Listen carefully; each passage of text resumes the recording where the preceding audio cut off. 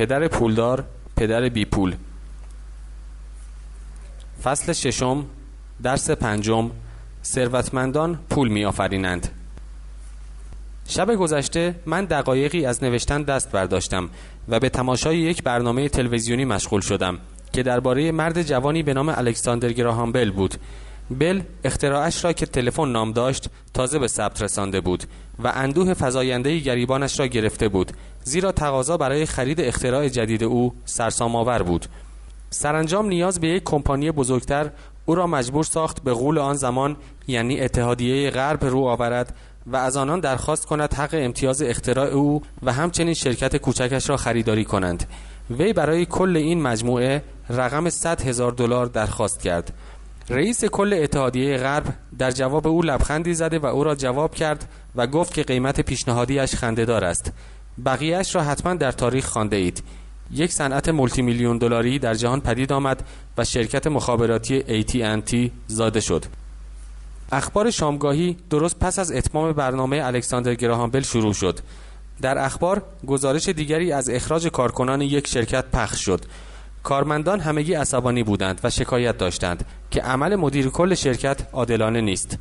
سرپرست یکی از بخش‌های کارخانه که جزء اخراجی‌ها بود و تقریباً 45 ساله نشان می‌داد، همسر و 2 کودک خردسالش را بیرون کارخانه گذاشته و داشت از محافظین در ورودی درخواست می‌کرد اجازه دهند برای صحبت با رئیس و راضی کردن او به عدم اخراج وی به داخل کارخانه برود. او به تازگی منزلی خریداری کرده و نگران از دست دادن آن بود. دوربین بر روی عجز و لابه او متمرکز شده بود تا جهانیان همه شاهدش باشند. نیازی به گفتن نیست که این موضوع چقدر توجه مرا به خود جلب کرد. من تا سال 1984 به کار تدریس اشتغال داشتم. این دوران برایم تجارب با ارزشی به همراه داشت. حرفه پرآشوب و مضطرب کننده‌ای بود، زیرا وقتی مشغول درس دادن به صدها نفر بودم، یک مورد مشترک در همه آنها و خودم می‌دیدم. ما همگی دارای یک نیروی بالقوه فوق‌العاده یا یک استعداد نهانی بودیم و همگی با نعماتی خدادادی متبرک شده بودیم. با این وجود یک چیز ما را عقب نگه می داشت و آن نوعی خودشکاکی، یعنی عدم اطمینان به خود بود. عقب ماندن ما نه به علت کمبود اطلاعات تکنیکی و فنی، بلکه بیشتر به دلیل کمبود اعتماد به نفس بود. برخی بیشتر از دیگران تحت تاثیر قرار می گیرند.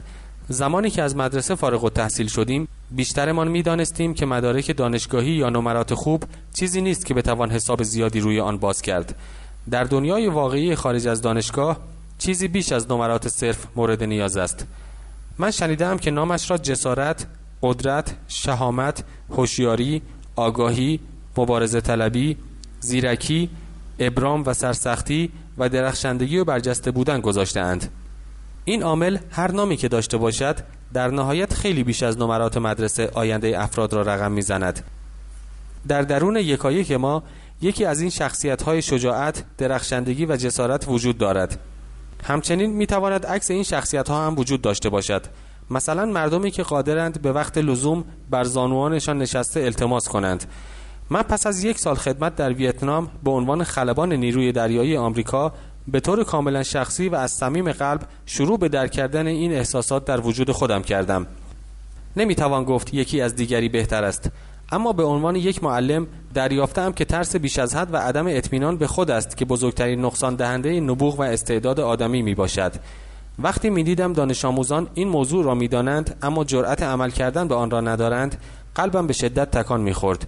اغلب در دنیای واقعی هوش و درایت نیست که انسان را پیش می برد، بلکه شجاعت است که او را به جلو رهنمون می شود. من با استفاده از تجارب شخصی خود دریافتم که نبوغ یا شم مالی نیازمند کسب اطلاعات فنی و شجاعت در کنار هم است.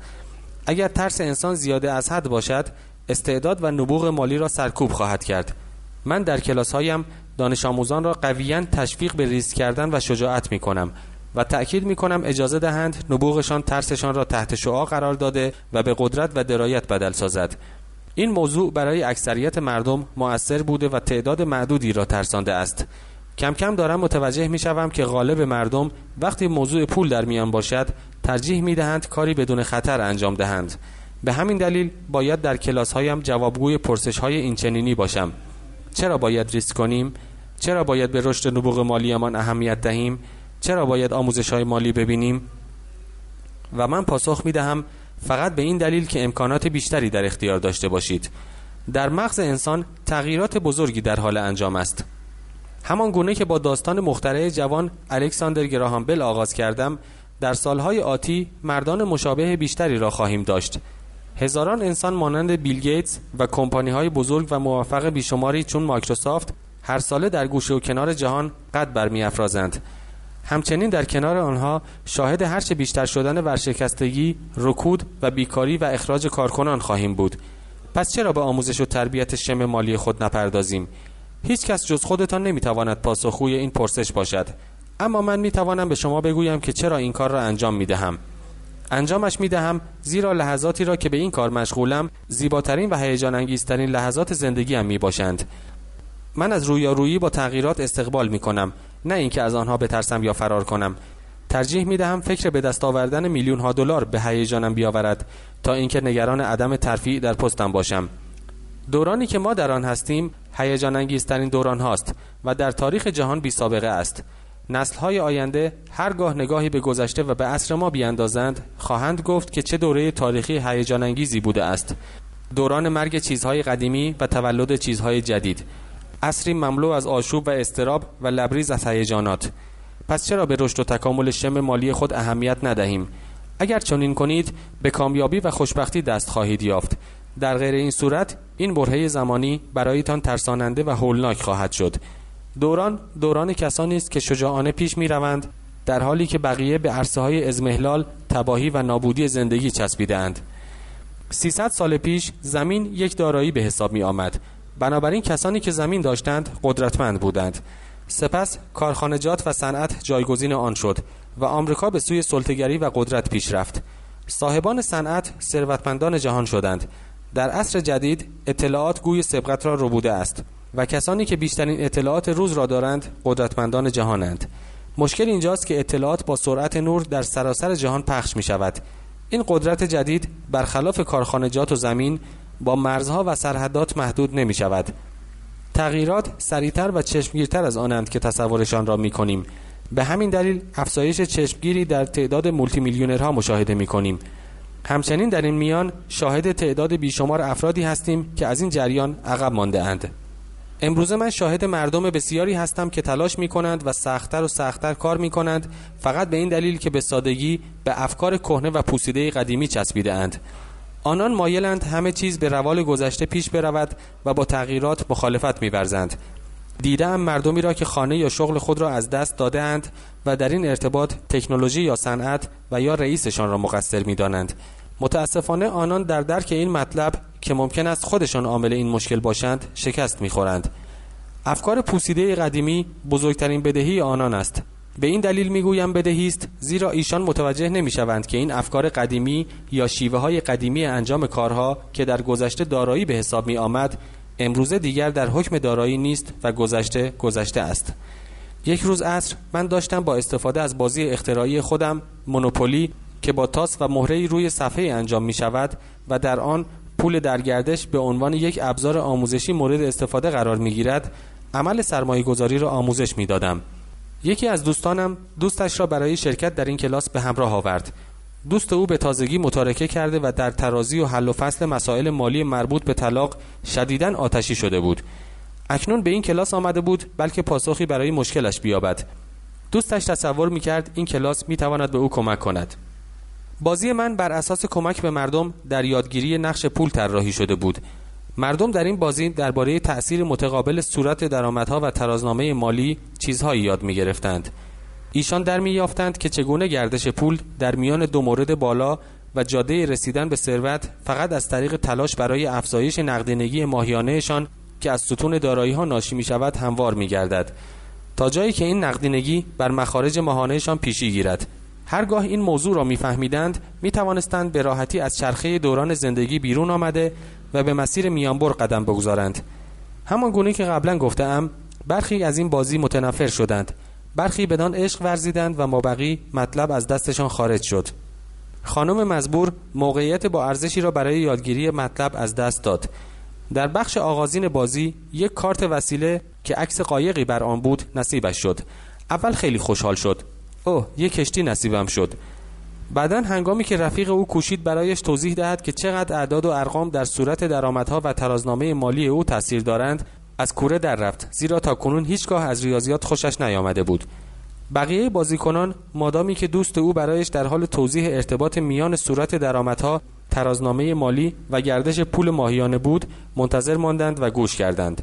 ناگهان وقتی او متوجه شد که چقدر اعداد و ارقام در این امر مؤثر هستند، برایش آشکار شد که قایقش در این مدت کاملا او را در چنگال خود اسیر ساخته است. کمی بعد او از بازی اخراج شد، در حالی که یک بچه هم داشت. این بازی برایش بازی وحشتناکی بود. پس از اتمام کلاس دوستش نزد من آمد و گفت که او بسیار ناراحت شده است. گفت که آن خانم به قصد یادگیری امر سرمایه‌گذاری به این کلاس آمده و گفته که انجام یک بازی مسخره، آن هم اینقدر طولانی، ابداً مطابق میلش نبوده است. دوستش به وی گوشزد کرده بود که تلاش کند درون خودش را خوب ببیند و آن وقت قضاوت کند که آیا انعکاس این بازی را در وجود خودش از جهات گوناگونی نمی‌بیند. به هر تقدیر آن خانم تقاضای بازپرداخت پولی را که برای گذراندن کلاس داده بود کرد. او گفت که به نظرش این طرز فکر که یک بازی میتواند آینه و انعکاس وجودی او باشد احمقانه است. پول او به طور کامل به وی پس داده شد و از آنجا رفت. از سال 1984 به بعد من میلیون‌ها دلار پول از طریق روشی که مدارس در امر آموزش به کار نمی‌بندند کسب کرده ام. در مدارس اکثر معلمین فقط سخنرانی می‌کنند. همین اندازه می‌دانم که آن زمانها به عنوان یک دانش آموز از سخنرانی متنفر بودم. به سرعت از آن خسته می‌شدم و مغزم قفل می‌کرد. از سال 1984 شروع کردم به آموزش مردم از طریق بازی‌ها و شبیه سازی‌ها. همواره دانش آموزان سنین بزرگتر را به انجام این بازی‌ها تشویق می‌کردم و به آنها می‌گفتم که به این بازی به عنوان یک تصویر گذرا به آنچه در گذشته می‌دانستند و آنچه نیاز است اکنون بدانند نگاه کنند. مهمتر از همه این که یک بازی منعکس کننده رفتار فردی است، یعنی سیستمی است که بازخورد سریع دارد. به عوض اینکه معلم برای شما سخنرانی کند، بازی می‌تواند آینه و انعکاس یک سخنرانی شخصی باشد که منطبق بر عادات و رسوم خاص شماست. خانمی که کلاس را ترک کرد، دوستش مدتی بعد به من زنگ زد تا اطلاعات جدیدی در مورد او به من بدهد. وی گفت که حال دوستش خوب است و آرام گرفته و در زمان آرام شدنش توانسته ارتباط کمرنگی میان آن بازی و زندگیش ببیند. گرچه آن خانم شرکت کننده و همسرش در دنیای واقعی صاحب هیچ قایقی نبودند، اما هر چیز قابل تصور دیگری را که فکر کنی در اختیار داشتند. آن خانم به دو دلیل از جداییش ناراحت بود. یکی به این علت که همسرش به خاطر زن جوان دیگری او را ترک کرده و دیگر این که پس از 20 سال زندگی مشترک آنان سرمایه بسیار اندکی از طریق دارایی‌هایشان اندوخته بودند و اکنون واقعا چیزی برای نصف کردن نداشتند. 20 سال زندگی زناشویی آنان گرچه لبریز از خوشی‌ها و تفریحات باور نکردنی بود، اما کل آنچه تا امروز اندوخته بودند یک خروار کارت‌های بی‌ارزش از وسایل زندگیشان بود. او دریافت که خشمش از بازی با اعداد و ارقام، در اینجا منظور صورت درآمد و ترازنامه مالی شخص است، علتی جز آشفتگی و دستپاچگی که ناشی از نفهمیدن آنها بوده نداشته است. وی همیشه به خود این چنین قبولانده بود که حساب و کتاب کردن کار مردان است. همیشه امور منزل را به عهده گرفته و امور مالی را به شوهرش سپرده بود. اکنون با قاطعیت می گفت که اطمینان دارد شوهرش در 5 سال آخر زندگیشان پولهایش را از او مخفی می کرده است. در حقیقت از دست خودش عصبی بود که چرا نفهمیده آن پولها به کجا می روند، همانطور که درباره چیزهای دیگر نفهمیده بود. درست مانند یک بازی خسته کننده، زندگی دائما ما را با بازخوردهای سریع خود مواجه می سازد. هرچه بیشتر خود را با آن وفق دهیم، چیزهای زیادتری فرا خواهیم گرفت. همسرم لبخند ملایمی تحویلم داد و به آرامی ضربه کوچکی به شکمم زد تا مطلعم کند که این شلوارها نیستند که کوچک شده اند، بلکه چیز دیگری بزرگ شده است، شکم خود من. بازی پول در گردش نیز برای نشان دادن بازخورد یا انعکاسی از شخصیت و عملکرد شخصی تک تک بازیکنان طراحی شده است. هدف آن دادن حق انتخاب به بازیکنان است. اگر شما کارت قایقدار را بکشید و این کارت شما را زیر بار بدهی فرو ببرد، سوالی مطرح می شود. اکنون چه می توانید بکنید؟ امکان چه تعداد انتخاب‌های مالی مختلف را دارید؟ هدف بازی این است: به بازیکنان بیاموزد فکر کنند و امکانات مالی جدید و مختلفی را بیافرینند. من ناظر بیش از هزارها بازیکن در انجام این بازی بودم. آنهایی که توانستند سریعتر از بقیه از شر چرخه دورانی زندگی رها شوند، آنهایی بودند که اعداد را خوب می‌شناخته و دارای ذهن‌های مالی خلاقی بودند. آنان امکانات مالی مختلف را تشخیص می‌دادند. آنهایی که دیرتر از همه مسیر بازی را پیمودند همانها بودند که با اعداد آشنایی چندانی نداشتند و اغلب قدرت سرمایه‌گذاری را نمی‌فهمیدند. پولدارها غالباً خلاقند و ریسک‌های حساب شده برمی‌دارند.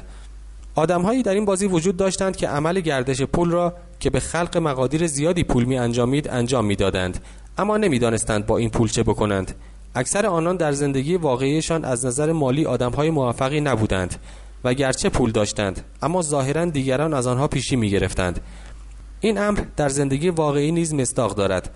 مردمی در این دنیا هستند که پول زیادی دارند لیکن از نظر مالی از دیگران عقب‌ترند. محدود کردن امکانات درست مانند چسبیدن به افکار قدیمی است. در دبیرستان دوستی داشتم که در حال حاضر 3 جا کار می‌کند.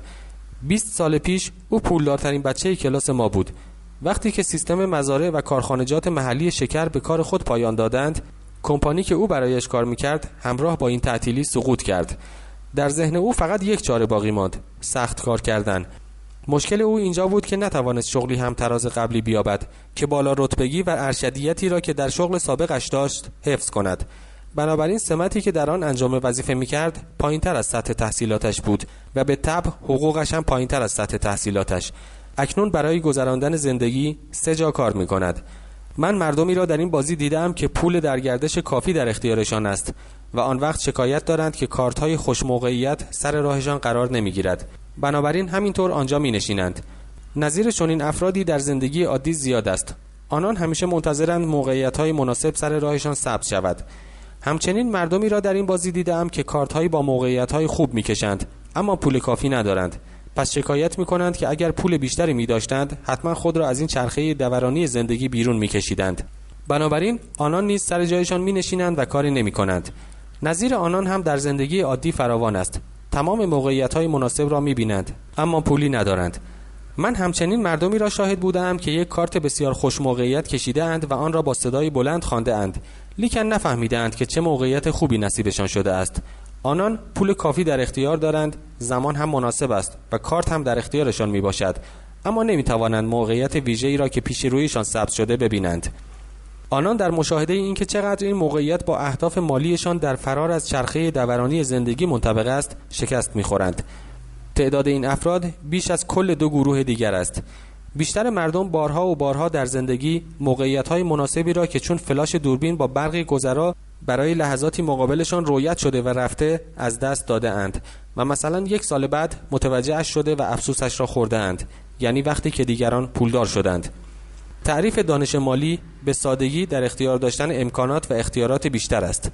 اگر موقعیت‌های خوب سر راه شما قرار نگیرد، چه کار دیگری برای بهبود موقعیت مالی خود می‌توانید بکنید؟ اگر موقعیت مناسب در دامن شما بنشیند و شما پولی در اختیار نداشته باشید و بانک هم قبول نکند در این خصوص با شما صحبتی کند، چه کار دیگری برای استفاده از این موقعیت می‌توانید بکنید؟ اگر طرز فکر و احساس شما اشتباه باشد و آنچه که پیش بینی کرده بودید برایتان پیش نیاید، چگونه خواهید توانست یک لیموی کوچک را به میلیون‌ها لیمو تبدیل کنید؟ این نبوغ مالی است. مهم نیست چه اتفاقی می‌افتد یا چه پیش می‌آید. مهم این است که چه مقدار راه حل‌های مختلف مالی برای تبدیل یک لیمو به هزاران تا به فکر شما می‌رسد. مسئله این است که شما در حل مشکلات مالی تا چه حد خلاقیت دارید. بیشتر مردم فقط یک راه حل دارند: سخت کار کردن، پس‌انداز کردن و قرض گرفتن. پس چرا می‌خواهید دانش مالیتان را افزایش دهید؟ زیرا مایلید جزو آن افرادی باشید که بخت و اقبالتان را خودتان رقم بزنید. در حقیقت هر چه را اتفاق می‌افتد بگیرید و آن را بهتر کنید. تعداد کمی از مردم هستند که می‌دانند بخت و اقبال خلق کردنی است، درست مانند پول، و اگر می‌خواهید خوشبخت‌تر باشید و به جای سخت کار کردن پول بسازید، در این صورت دانش مالیتان اهمیت خاصی پیدا می‌کند. اگر جزو آن گروهی هستید که منتظرند موقعیت‌های مناسب از راه برسند، باید خیلی منتظر بمانید. درست مانند این است که منتظر بمانید تا تمام چراغ‌های راهنمایی قبل از اینکه سفرتان را آغاز کنید تا مسافت 5 مایلی پیش روی شما سبز شوند. پدر پولدارم به من و مایک که کودکانی بیش نبودیم دائما یادآور می‌شد که پول واقعی نیست. او گاهی به یادمان می‌آورد که چقدر ما 2 پسر بچه در نخستین روزی که گرد هم آمدیم و شروع به ساختن پول از آن قالب‌های گچی کردیم به راز پول نزدیک شده بودیم. او می‌گفت سطوح پایین و متوسط برای پول کار می‌کنند، اما پولدارها پول می‌سازند. هرچه بیشتر تصور کنی پول واقعی است، سخت‌تر به خاطرش کار خواهی کرد. اما اگر به این اندیشه که پول غیر واقعی است ایمان بیاوری، زودتر پولدار خواهی شد. پس پول چیست؟ سوالی که من و مایک دائما از خود میپرسیدیم. اگر پول واقعی نیست، پس چیست؟ پدر پولدارم در 2 کلام پاسخ میداد: چیزی که ما پذیرفته ایم واقعی است. قدرتمندترین و یگانه دارایی همه ما انسان‌ها مغزمان است. اگر خوب تربیت شود، قادر است ثروت و قدرت سرشاری را تنها در یک لحظه خلق کند. ثروت و قدرتی که 300 سال پیش حتی در رویاهای پادشاهان و ملکه ها هم نمی گنجید و یک مغز پرورش نیافته می تواند نهایت فقر را برای صاحبانش به ارمغان آورد، به طوری که با آموزش آن به نسل خود پایان بخشد. در عصر اطلاعات پول به صورت تصاعدی افزایش می یابد. تعداد کمی از مردم واقعاً به شکل مسخره‌ای از هیچ پولدار شده اند، فقط از روی افکار و موافقتنامه ها.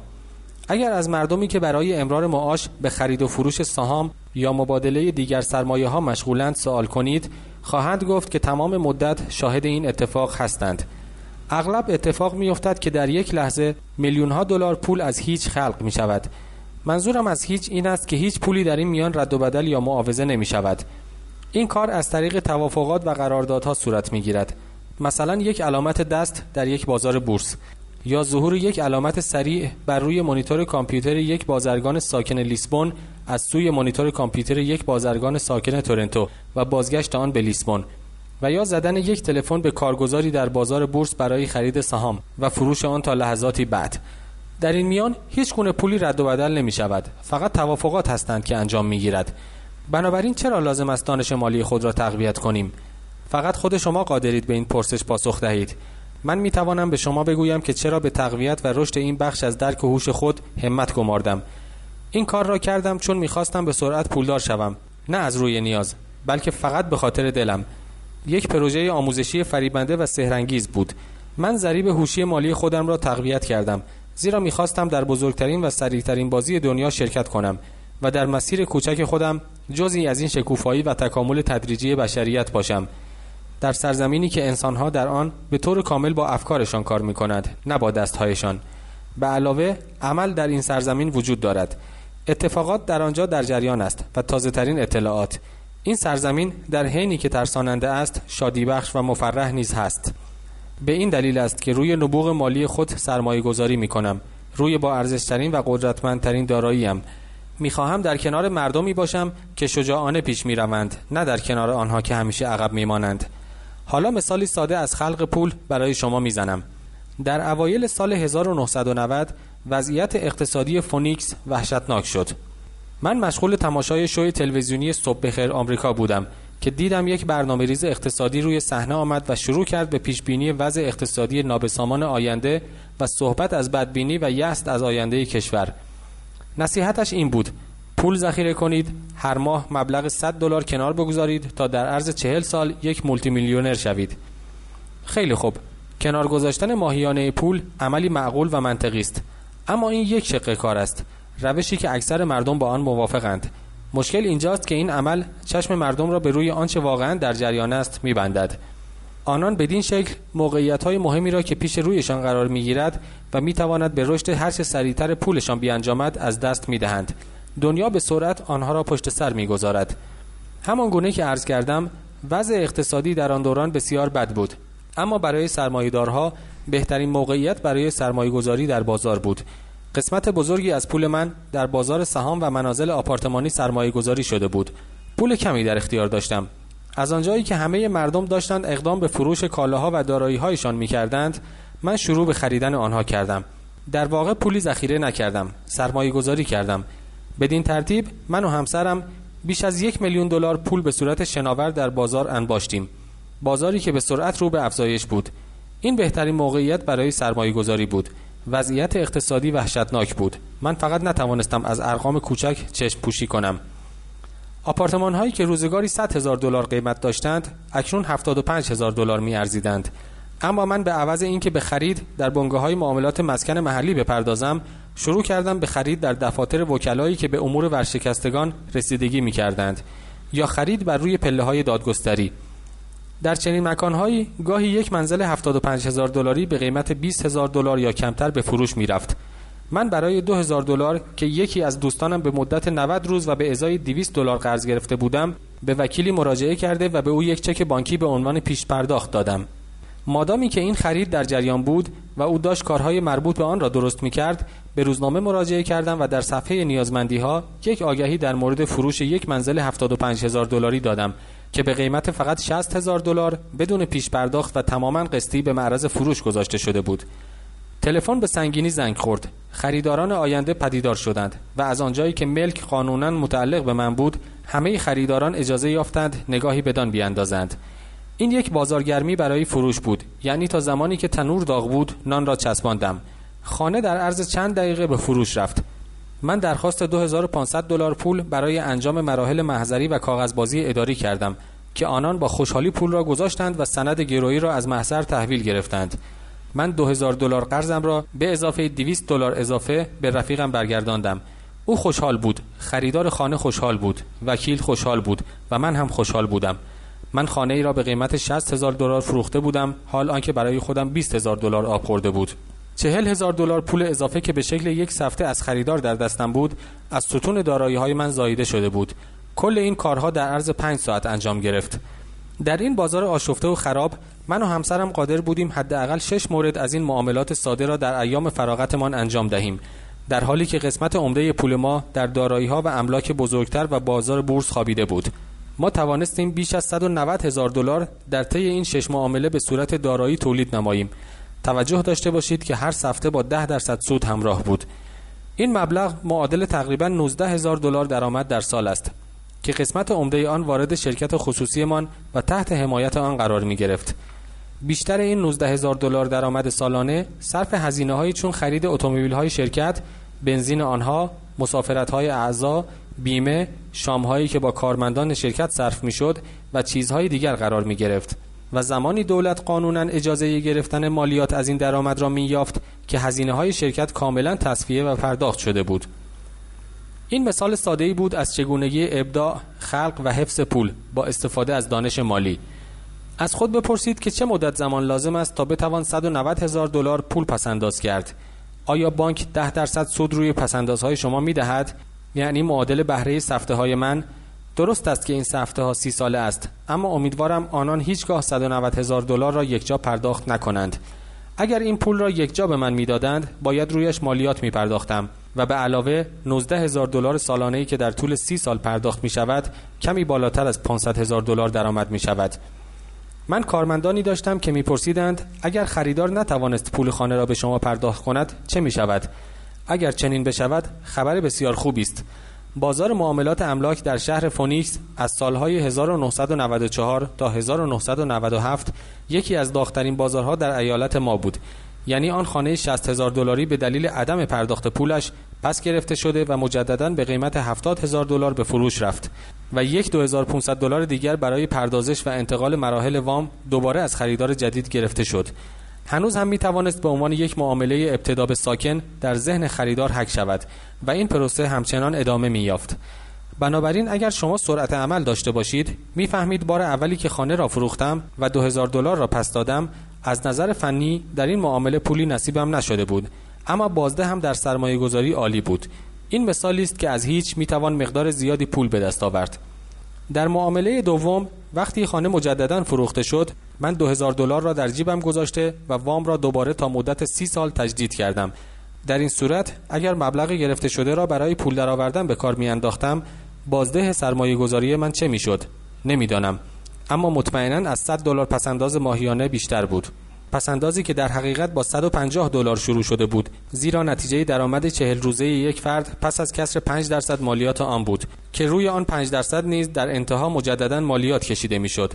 این روش پسنداز خیلی خردمندانه به نظر نمی رسد. شاید امن باشد، اما خردمندانه نیست. امروزه در سال 1997 زمانی که من این کتاب را می نویسم، بازار خرید و فروش دقیقاً متضاد 5 سال پیش است. بازار معاملات املاک و مستغلات در فونیکس رقیب ایالات متحده شده است.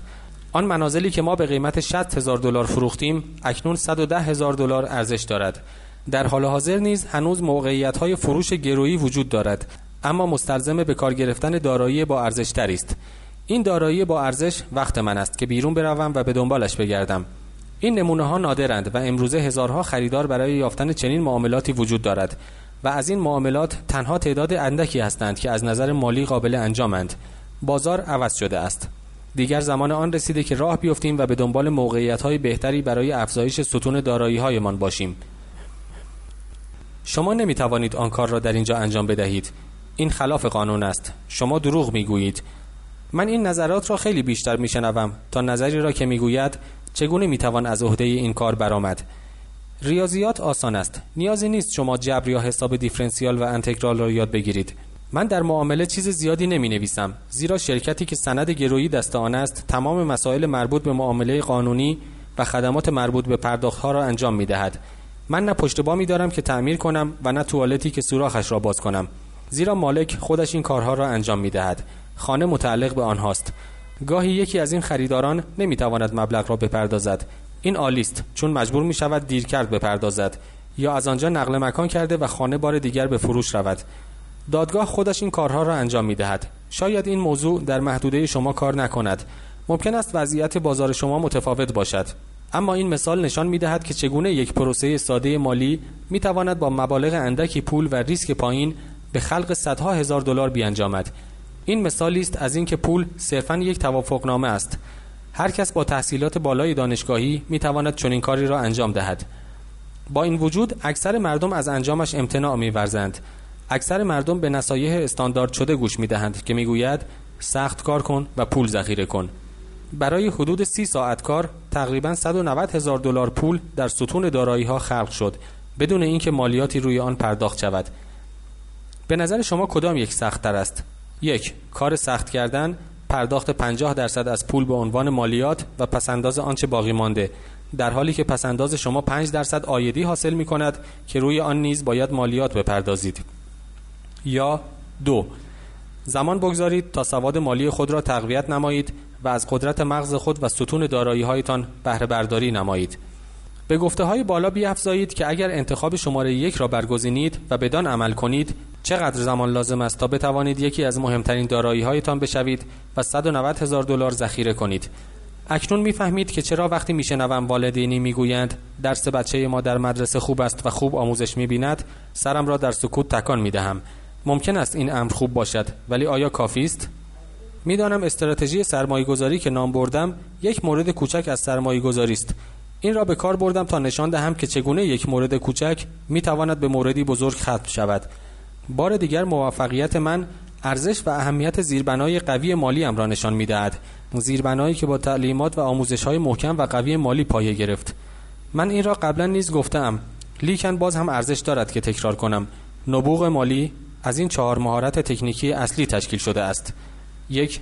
سواد مالی، یعنی توانایی خواندن اعداد. 2. استراتژی‌های سرمایه‌گذاری، یعنی علم خلق پول به وسیله پول. 3. بازار، یعنی علم عرضه و تقاضا. الکساندر گراهام بل به بازار آنچه را که نیازمندش بود تقدیم کرد. همینطور هم بیل گیتس. یک خانه 75,000 دلاری که به قیمت 60,000 دلار پیشنهاد شد و در واقع 20,000 دلار می‌ارزید، نیز نتیجه درک درست موقعیت‌هایی است که در بازار موجود هستند. یک نفر می‌خرد و دیگری می‌فروشد. 4. قانون، یعنی آگاهی از حسابداری، شراکت، قوانین ایالتی و ملی و آیین‌نامه‌ها و مقررات. من پیشنهاد می‌کنم که با قوانین زندگی کنید. ترکیبی از این مهارت‌ها زیربنای اصلی است که برای رسیدن به موفقیت و ثروت بدان نیازمندیم. چه این امر از طریق خرید خانه‌های کوچک انجام پذیرد، چه آپارتمان‌های بزرگ، یا ایجاد شرکت‌ها، خرید سهام، اوراق بهادار، سرمایه‌گذاری در میچال فاندها یا خرید فلزات گرانبها، کارت‌های بیسبال یا موارد مشابه. در سال 1996 بازار املاک و مستغلات دوباره رونق گرفت و مردم را به سوی خود جلب کرد. بازار بورس یکباره شکوفا شد و عده کثیری را سوی خود کشید. اقتصاد ایالات متحده آمریکا مجدداً بر پاهای خود ایستاد. در آن سال، یعنی 1996، من شروع به فروش دارایی‌هایم کردم و راهی کشورهایی چون پرو، نروژ، مالزی و فیلیپین شدم. روش‌های سرمایه‌گذاری عوض شده بود. مادامی که جو خرید جریان داشت، من خودم را خارج از بازار املاک نگه داشتم. در آن حال فقط شاهد بالا رفتن ارزش‌ها در ستون دارایی‌هایم بودم و ممکن بود اواخر همان سال فروشم را آغاز نمایم. این امر بستگی به برخی قوانین داشت که احتمالاً آن سال در مجلس به تصویب می‌رسید. شک داشتم از آن 6 مورد منزل معامله شده چند تا را بفروشم یا نه و آن $40,000 سفته را به پول نقد تبدیل کنم یا خیر. باید با حسابدارم در این مورد صحبت می‌کردم و در صورت فروش راه‌هایی برای حمایت از این پول می‌یافتم. نکته‌ای را که مایل هستم برای شما بازگو کنم این است که سرمایه‌گذاری‌ها می‌آیند و می‌روند. بازارها بالا و پایین می‌شوند و اقتصاد بهبود می‌یابد یا سقوط می‌کند. در این میانه دنیا دائما موقعیت‌های مستمر را پیش روی شما می‌گذارد و این امر هر روز تکرار می‌شود. اما ما غالب اوقات در دیدن آنها با شکست مواجه می‌شویم. با تمام این احوال آنها وجود دارند و هرچه دنیا بیشتر تغییر می‌کند و تکنولوژی بیشتر عوض می‌شود، موقعیت‌های بیشتری نیز پیش روی شما قرار می‌گیرد تا بتوانید از نظر مالی خانواده‌تان را نسل‌ها تأمین نمایید. پس چرا زحمت تقویت سواد مالیتان را به خود نمی‌دهید؟ باز هم فقط خودتان هستید که می‌توانید به این سوال جواب دهید. من می‌دانم که چرا به آموختن و تقویت دانش مالی خود ادامه می‌دهم. این کار را می‌کنم چون می‌دانم تغییرات یکی پس از دیگری در راهند. من ترجیح می‌دهم پذیرای تغییرات شوم تا به گذشته چنگ بیاندازم. می‌دانم در آینده باز هم شاهد شکوفایی اقتصادی و سقوط اقتصادی خواهم بود. می‌خواهم به طور مستمر به رشد بینش مالی خود بپردازم، زیرا در هر تغییر بازار عده‌ای از مردم را می‌بینم که بر زانوانشان افتاده برای از دست ندادن شغلشان به کارفرما التماس می‌کنند و در همین حال مردمانی را نظاره‌گر بودم که به کوچکترین موقعیت‌های ضعیف و نصف نیمه‌ای که زندگی پیش رویشان گذاشته چنگ انداخته‌اند و آن را به میلیون‌ها تبدیل کرده‌اند. موقعیت‌هایی که کمابیش همه ما با آن در زندگی مواجه هستیم. این ناشی از نبوغ مالی است. اغلب از من درباره موقعیت‌های معیوبی که توانستم به $1,000,000 تبدیلش کنم سوال می‌شود. به عنوان یک نکته خصوصی من در بیان بسیاری از تجربیات شخصی دیگرم در زمینه سرمایه‌گذاری تردید دارم، زیرا می‌ترسم حمل بر گزافه‌گویی یا لافزنی شود و قصد من لافزنی نیست.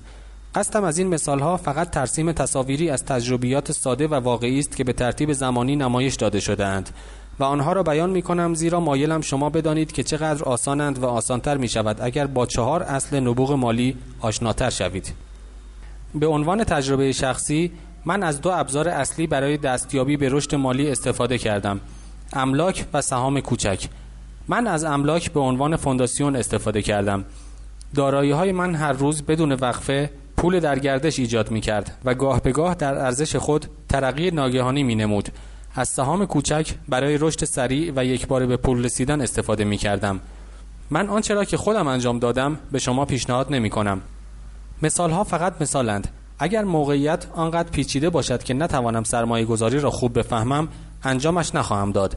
ریاضیات ساده و حضور ذهن کل چیزی است که برای انجام صحیح امور مالی مورد نیاز است. 5 دلیل برای بیان تجارب وجود دارد. 1. تشویق مردم به یادگیری بیشتر. 2. بگذاریم مردم ببینند که اگر فونداسیون‌های انسان قوی باشد این امر آسان می شود. 3. نشان دادن اینکه همه قادرند به ثروت فراوان دست یابند. 4. نشان دادن اینکه میلیون‌ها روش برای رسیدن به اهداف وجود دارد. 5. نشان دادن اینکه این علم موشک هوا کردن نیست. در سال 1989 من عادت داشتم روزها در منطقه دوست داشتنی که در همسایه ما در پورتلند واقع شده بود به آهستگی پیاده روی کنم. نام آن محل اورگون بود. آنجا منطقه‌ای بود در حومه شهر که منازل زیبا و پرکاری داشت. خانه‌هایشان به قدری کوچک، دلچسب و دوست داشتنی بودند که گاهی حتی تصور می‌کردم که می‌توانم شنل قرمزی کوچولو را در میانشان ببینم که جست و خیز کنان از میان آن منازل دوست داشتنی در حال رفتن به سوی خانه مادر بزرگ است. در آن محل همه جا تابلوهای برای فروش به چشم می‌خورد. بازار الوار خراب بود. بازار سهام به تازگی سقوط کرده و اقتصاد بی‌رونق و با بحران روبرو بود. در یکی از خیابان‌ها چشمم به یکی از این تابلوها افتاد که بالاتر از بقیه قرار داشت. به نظر کهنه می‌رسید. یک روز که قدم زنان از کنار آن می‌گذشتم، به سوی مالکش رفتم. ظاهراً توی دردسر افتاده و مشکل دار بود. پرسیدم برای فروش خانه‌ات چقدر می‌خواهی؟ او برگشت و لبخندی ضعیف بر لبانش نشست. تو به من یک پیشنهاد بده. این خانه بیش از 1 سال است که برای فروش گذاشته شده و کسی حتی برای دیدنش هم نیامده است. من می‌خواهم ببینمش. و نیم ساعت بعد خانه را $20,000 زیر قیمت درخواست شده خریداری کردم. منزلی نقلی و زیبا با 2 اتاق خواب بود. در کنار پنجره‌هایش تمام حشو و زوائد را با آراستگی تمام از بین برده به طرز استادانه و پرکاری زینت داده بودند. رنگ منزل کبود و ترجیحاً خاکستری و خانه در سال 1930 ساخته شده بود. درونش شومینه سنگی بسیار زیبایی درست به زیبایی 2 اتاق خواب کوچکش قرار داشت. خانه اجاره‌ای کاملی بود. من به صاحبش $5000 پیش پرداخت برای خرید خانه‌ای به قیمت $45000 دادم که در حقیقت $65000 می‌ارزید. البته این قیمت در آن شرایطی که هیچ کس خواهان خریدش نبود مصداق نمی‌یافت. صاحب خانه در عرض 1 هفته خانه را خالی کرد و با خوشحالی از اینکه نجات یافته است به من تحویلش داد. نخستین مستاجر من که یک پروفسور محلی بود به آنجا نقل مکان کرد. پس از تصفیه رهن خانه و هزینه‌های دیگر و آماده سازی من مبلغ $40000 در آخر هر ماه به جیب می‌گذاشتم. البته خیلی هیجان انگیز نبود.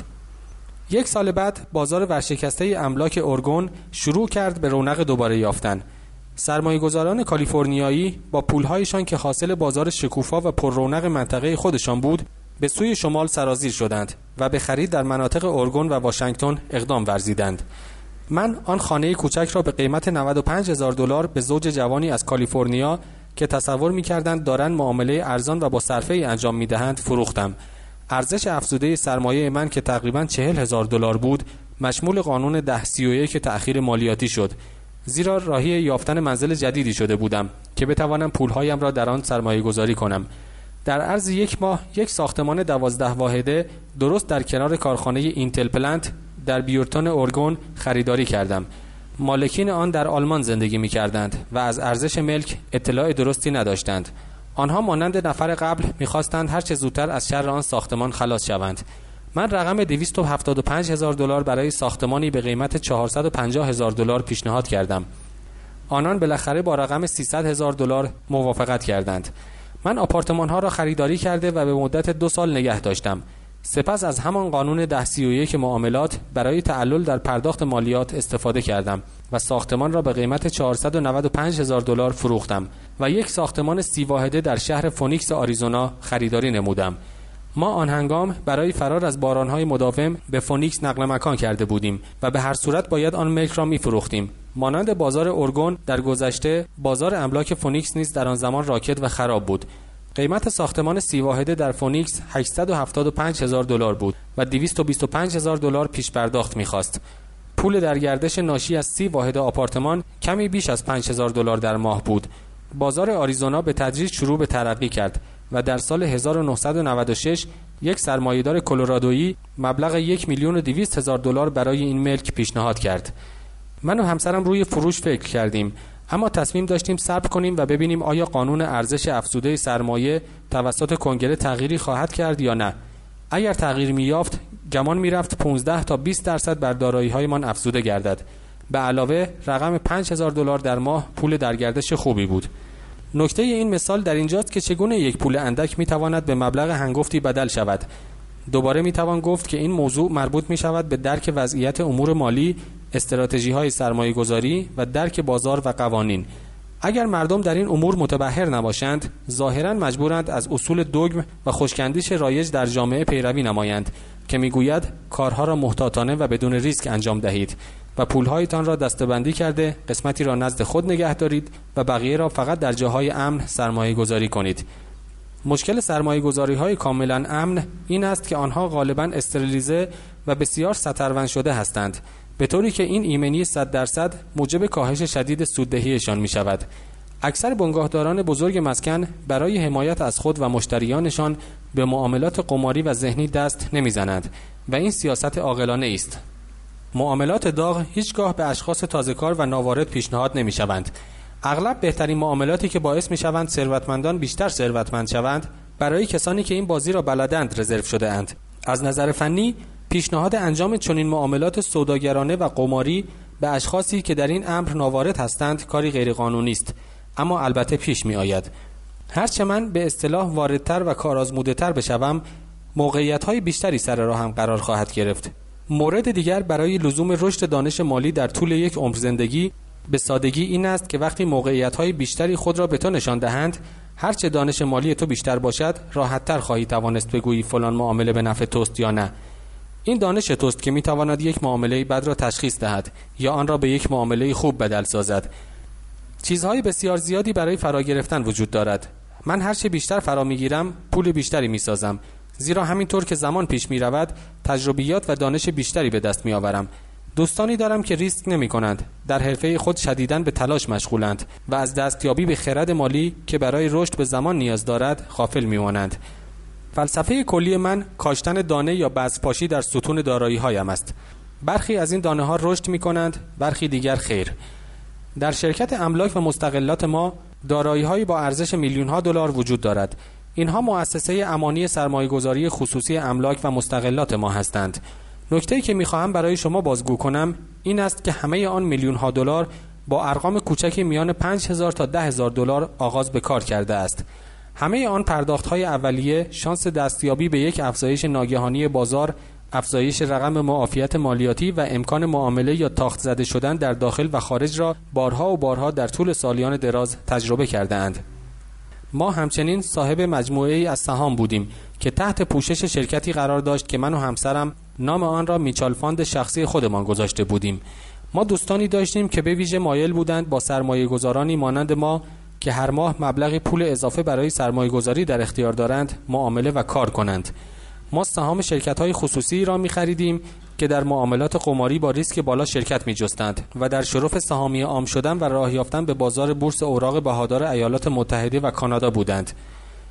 مثالی از اینکه چگونه می‌توان به یک سود سریع دست یافت این است که 100,000 دلار سهام به ازای هر سهم 25 سنت از شرکتی که هنوز سهامی عام نشده اما در شرف آن است خریداری کنیم.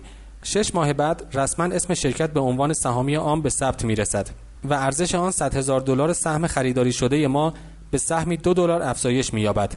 اگر این شرکت مدیریت درست و خوبی داشته باشد، قیمت سهامش همچنان به روند صعودی خود ادامه خواهد داد تا به 20 دلار و یا حتی بیشتر برای هر سهم برسد.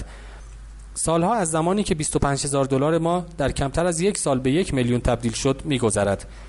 اگر شما به آنچه می‌کنید آگاهی داشته باشید، کارتان ابداً یک قمار نخواهد بود.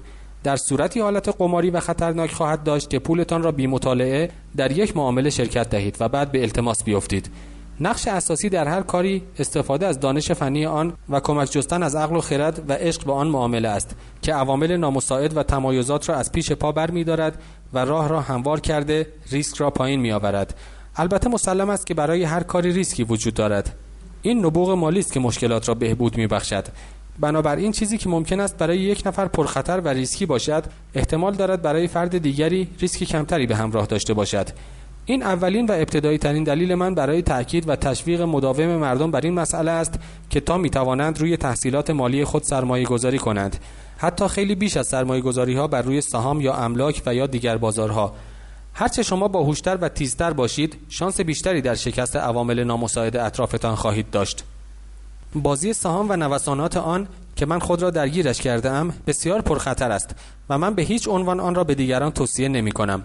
از سال 1979 به این طرف به این کار مبادرت ورزیدم و بیشتر از ارزش سهام‌هایم به دیگران بدهی پرداختم. اما اگر شما مجددا مطالعه کنید که چرا این قبیل سرمایه‌گذاری‌ها برای اکثر مردم ریسک بالایی دارند، ممکن است قادر شوید زندگیتان را به گونه‌ای دیگر طراحی نمایید که در آن صورت توانایی برداشتن 25,000 دلار و تبدیل آن به 1 میلیون دلار در مدت یک سال برایتان ریسک کمی به همراه داشته باشد. همان گونه که پیش از این نیز گفتم، هیچ کدام از آنچه که می‌نویسیم یک توصیه یا پیشنهاد نیست.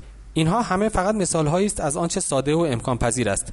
آنچه من انجام می‌دهم کارهای کوچکی در میان کارهاست، اما برای افراد معمولی یک درآمد جانبی و بالقوه بیش از 100,000 دلار در سال بسیار خوب و دستیابی به آن امری مشکل نیست. بسته به بازار و بسته به هوش و زرنگی شما، این امر بین 5 تا 10 سال انجام پذیر است. اگر مخارج زندگیتان را در حد متوسط نگه دارید، رقم 100,000 دلار درآمد اضافی در سال لذت بخش خواهد بود، حتی بدون توجه به اینکه کار دیگری داشته باشید. اگر مایل باشید می توانید کار دیگری نیز بکنید و در غیر این صورت وقتتان را آزاد بگذارید و سیستم مالیاتی دولت را بسته به دلخواه خود در اختیار بگیرید، به عوض اینکه اجازه دهید بر ضد شما عمل کند. بنیان شخصی من بر املاک و مستقلات بنا نهاده شده. من عاشق زمین و ملک هستم، زیرا با ثبات و محکم بوده و با حرکتی آهسته پیش می رود. من این پایه و اساس را ثابت و استوار نگه می دارم.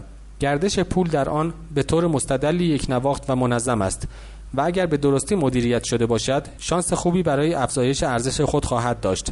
خوبی یک بنیان مستحکم و قوی در املاک و مستقلات این است که به من این امکان را می‌دهد در خرید سهام‌هایی که قماری هستند ریسک بیشتری بردارم. اگر در بازار سهام سود بزرگی نصیبم شود، مالیاتی را که روی سود سرمایه‌ام می‌آید پرداخت کرده و آنچه را باقی می‌ماند مجدداً در املاک و مستقلات سرمایه‌گذاری می‌کنم تا بار دیگر بنیان مالی خودم را ایمن‌تر از پیش کرده باشم. آخرین کلام در املاک و مستقلات. من به همه جای دنیا سفر کرده و آموزش سرمایه‌گذاری داده‌ام. در هر شهری کمابیش شنیدم که برخی میگویند نمیتوان املاک را به قیمت ارزان خریداری کرد. البته این تجربه من نیست. حتی در شهرهای مانند نیویورک و توکیو یا درست در حومه این شهرها موارد زیادی از این معاملات ارزان و با صرفه دست اول وجود دارد که از چشم اکثریت مردم پوشیده مانده است.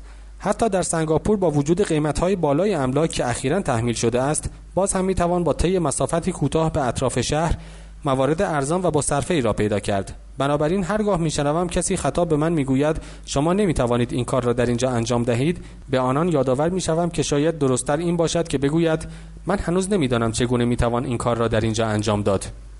موقعیت‌های بزرگ معمولاً با چشم دیده نمی‌شوند. باید آنها را با مغزتان ببینید. اکثر مردم به این دلیل به ثروت رفاه دست نمی‌یابند زیرا سواد مالی برای دیدن و تشخیص موقعیت‌هایی را که درست مقابل چشمانشان است ندارند و از نظر مالی طوری تربیت نشده‌اند که قادر به تشخیص چنین موقعیت‌هایی بشوند. من اغلب از خودم می‌پرسم از کجا باید شروع کنم؟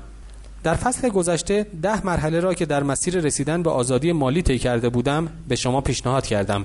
اما همیشه به خاطر داشته باشید که در این مسیر تفریح را از یاد نبرید. همه اینها فقط یک بازی است. گاهی در آن برنده می‌شوید و زمانی چیزی یاد می‌گیرید، اما لذت و تفریح از یادتان نرود.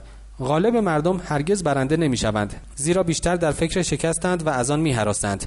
به همین دلیل است که من سیستم مدارس را احمقانه می‌خوانم. ما در مدارس می‌خوانیم که اشتباهات چیزهای بدی هستند و برای انجامشان خود را مستحق تنبیه می‌دانیم. با این وجود وقتی به شیوهی که به منظور آموزش به انسانها طراحی شده است نظر می‌افکنیم، می‌بینیم که با انجام اشتباهات است که همه ما آموزش دیده و آب دیده شده ایم. ما با زمین خوردن راه رفتن را فرا گرفته ایم. اگر زمین نمی‌خوردیم هیچگاه راه رفتن را فرا نمی‌گرفتیم. همین امر در مورد دوچرخه سواری نیز صدق می‌کند. من هنوز زخم‌هایی را که در کودکی هنگام دوچرخه سواری بر زانوانم افتاده است با خود دارم، اما از برکت آنان است که امروز می‌توانم چشم بسته هم دوچرخه سواری کنم. این امر در مورد ثروتمند شدن نیز صدق می‌کند. متاسفانه دلیل اصلی که غالب مردم پولدار نیستند این است که از زیان دیدن در هراسند. برندگان از شکست نمی‌ترسند، اما بازندگان چرا؟ شکست بخشی از پروسه موفقیت است. مردمی که از شکست اجتناب می‌ورزند از موفقیت نیز اجتناب خواهند ورزید. من به پول مشابه بازی تنیس نگاه می‌کنم. سخت می‌کوشم، خطا می‌کنم، خطایم را اصلاح می‌کنم، سپس خطاهای دیگری مرتکب می‌شوم، آنها را هم اصلاح می‌کنم و بازیم روز به روز بهتر می‌شود. اگر در بازی باختم، به طور بازی نزدیک شده دست حریفم را می‌فشارم و لبخند می‌زنم و می‌گویم یک شنبه آینده منتظرت هستم. 2 نوع سرمایه‌گذار وجود دارد. 1. اولین و مرسوم‌ترین نوع آن مردمی هستند که خواهان سرمایه‌گذاری‌های بسته‌بندی شده‌اند. آنها به یک خرده فروش تلفن می‌زنند، مثل یک بنگاه معاملات مسکن یا یک کارگزار بورس یا یک برنامه‌ریز اقتصادی و سرمایه‌گذاری می‌کنند. این سرمایه‌گذاری می‌تواند یک میچال فاند یا یک مؤسسه امانی سرمایه‌گذاری املاک و مستقلات و یا یک سهم یا سند قرضه باشد. این روش مناسب و شفاف و ساده سرمایه‌گذاری است. این شخص مانند خریداری است که وارد یک مغازه کامپیوتر فروشی شده و کامپیوتری را از داخل قفسه مغازه انتخاب کرده و خریداری می‌کند. 2. نوع دوم سرمایه‌گذارهایی هستند که سرمایه‌گذاری خلق می‌کنند. این سرمایه‌گذاران معمولاً یک معامله را جمع و جفت و جور می‌کنند، درست مانند آنهایی که اجزای مختلف یک کامپیوتر را خریداری کرده و خودشان آن را سرهم بندی می‌کنند. این درست مثل فرایند تغییر یک قطعه از نرم افزار یا سخت افزار چند منظوره جهت بالا بردن کارایی آن است. من قوانین اولیه برای سرهم کردن اجزای کامپیوتر را نمی‌دانم، اما به خوبی در کنار هم گذاشتن تکه‌های موقعیت‌ها و شناخت مردمی که اهل عمل هستند تسلط دارم. این همان دومین نوع سرمایه‌گذار است که مطمئناً سرمایه‌گذار حرفه‌ای است. گاهی برای جور کردن تمام قطعات در کنار هم سالها طول می‌کشد و گاهی هرگز این قطعات جور نمی‌شوند. این همان نوع سرمایه‌گذاری بود که پدر پولدارم به انجام آن تشویقم می‌کرد. فراگیری چگونه در کنار هم گذاشتن این قطعات بسیار مهم است، زیرا اینجاست که بزرگترین برندگان وجود دارند و گاهی بزرگترین بازندگان در صورتی که جریان جذر بر ضد شما پیش برود. اگر مایلید سرمایه‌گذار نوع دوم باشید، باید به رشد این 3 مهارت در خود بپردازید. این مهارت‌ها برای کسانی که می‌خواهند از نظر مالی باسواد شوند نیز سودمند است. 1. یافتن موقعیت‌هایی که دیگران آنها را از دست داده‌اند. شما آنچه را دیگران با چشمانشان می‌بینند با مغزتان ببینید. به عنوان مثال، یکی از دوستان من خانه‌ای کهنه و قدیمی و به عبارتی کاملا کلنگی خریداری کرد. به خانه که نگاه می‌کردی گویی خانه ارواح است. همه از این کار او در تعجب بودند. آنچه که او توانست در این خانه ببیند و ما از دیدنش عاجز ماندیم این بود که 4 زمین خالی دیگر در این ملک وجود داشت. او این مطلب را با مراجعه به یک شرکت صاحب نام متوجه شد. پس از خرید خانه آنجا را خراب کرد و 5 قطعه ایجاد شده را به 3 برابر قیمتی که بابت کل این مجموعه پرداخته بود به یک سازنده مسکن فروخت. از این طریق $75,000 در مدت 2 ماه به دست آورد. گرچه این مبلغ پول خیلی زیادی نیست، ولی از حداقل حقوق یک کارمند به مراتب بیشتر است و از نظر فنی هم کار مشکلی به نظر نمی رسد. 2. فراگیری چگونگی بالا بردن پول. مردم سطوح متوسط فقط بلدند راهی بانک ها شوند. سرمایه‌گذار نوع دوم باید بداند چگونه میتواند سرمایه خود را رشد دهد و راه‌های زیادی را که بدون نیاز به بانک برایش وجود دارد بشناسد. برای شروع من آموختم که چگونه میتوانم بدون کمک بانک خانه بخرم. این گونه منازل زیاد نیستند، اما مهارت‌هایی که در این میان به منظور بالا بردن سرمایه هم آموختم اهمیت زیادی برایم داشت. غالبا میشنوم که مردم میگویند بانک به من پول قرض نمیدهد، یا مثلا من پول کافی برای خرید این ملک ندارم.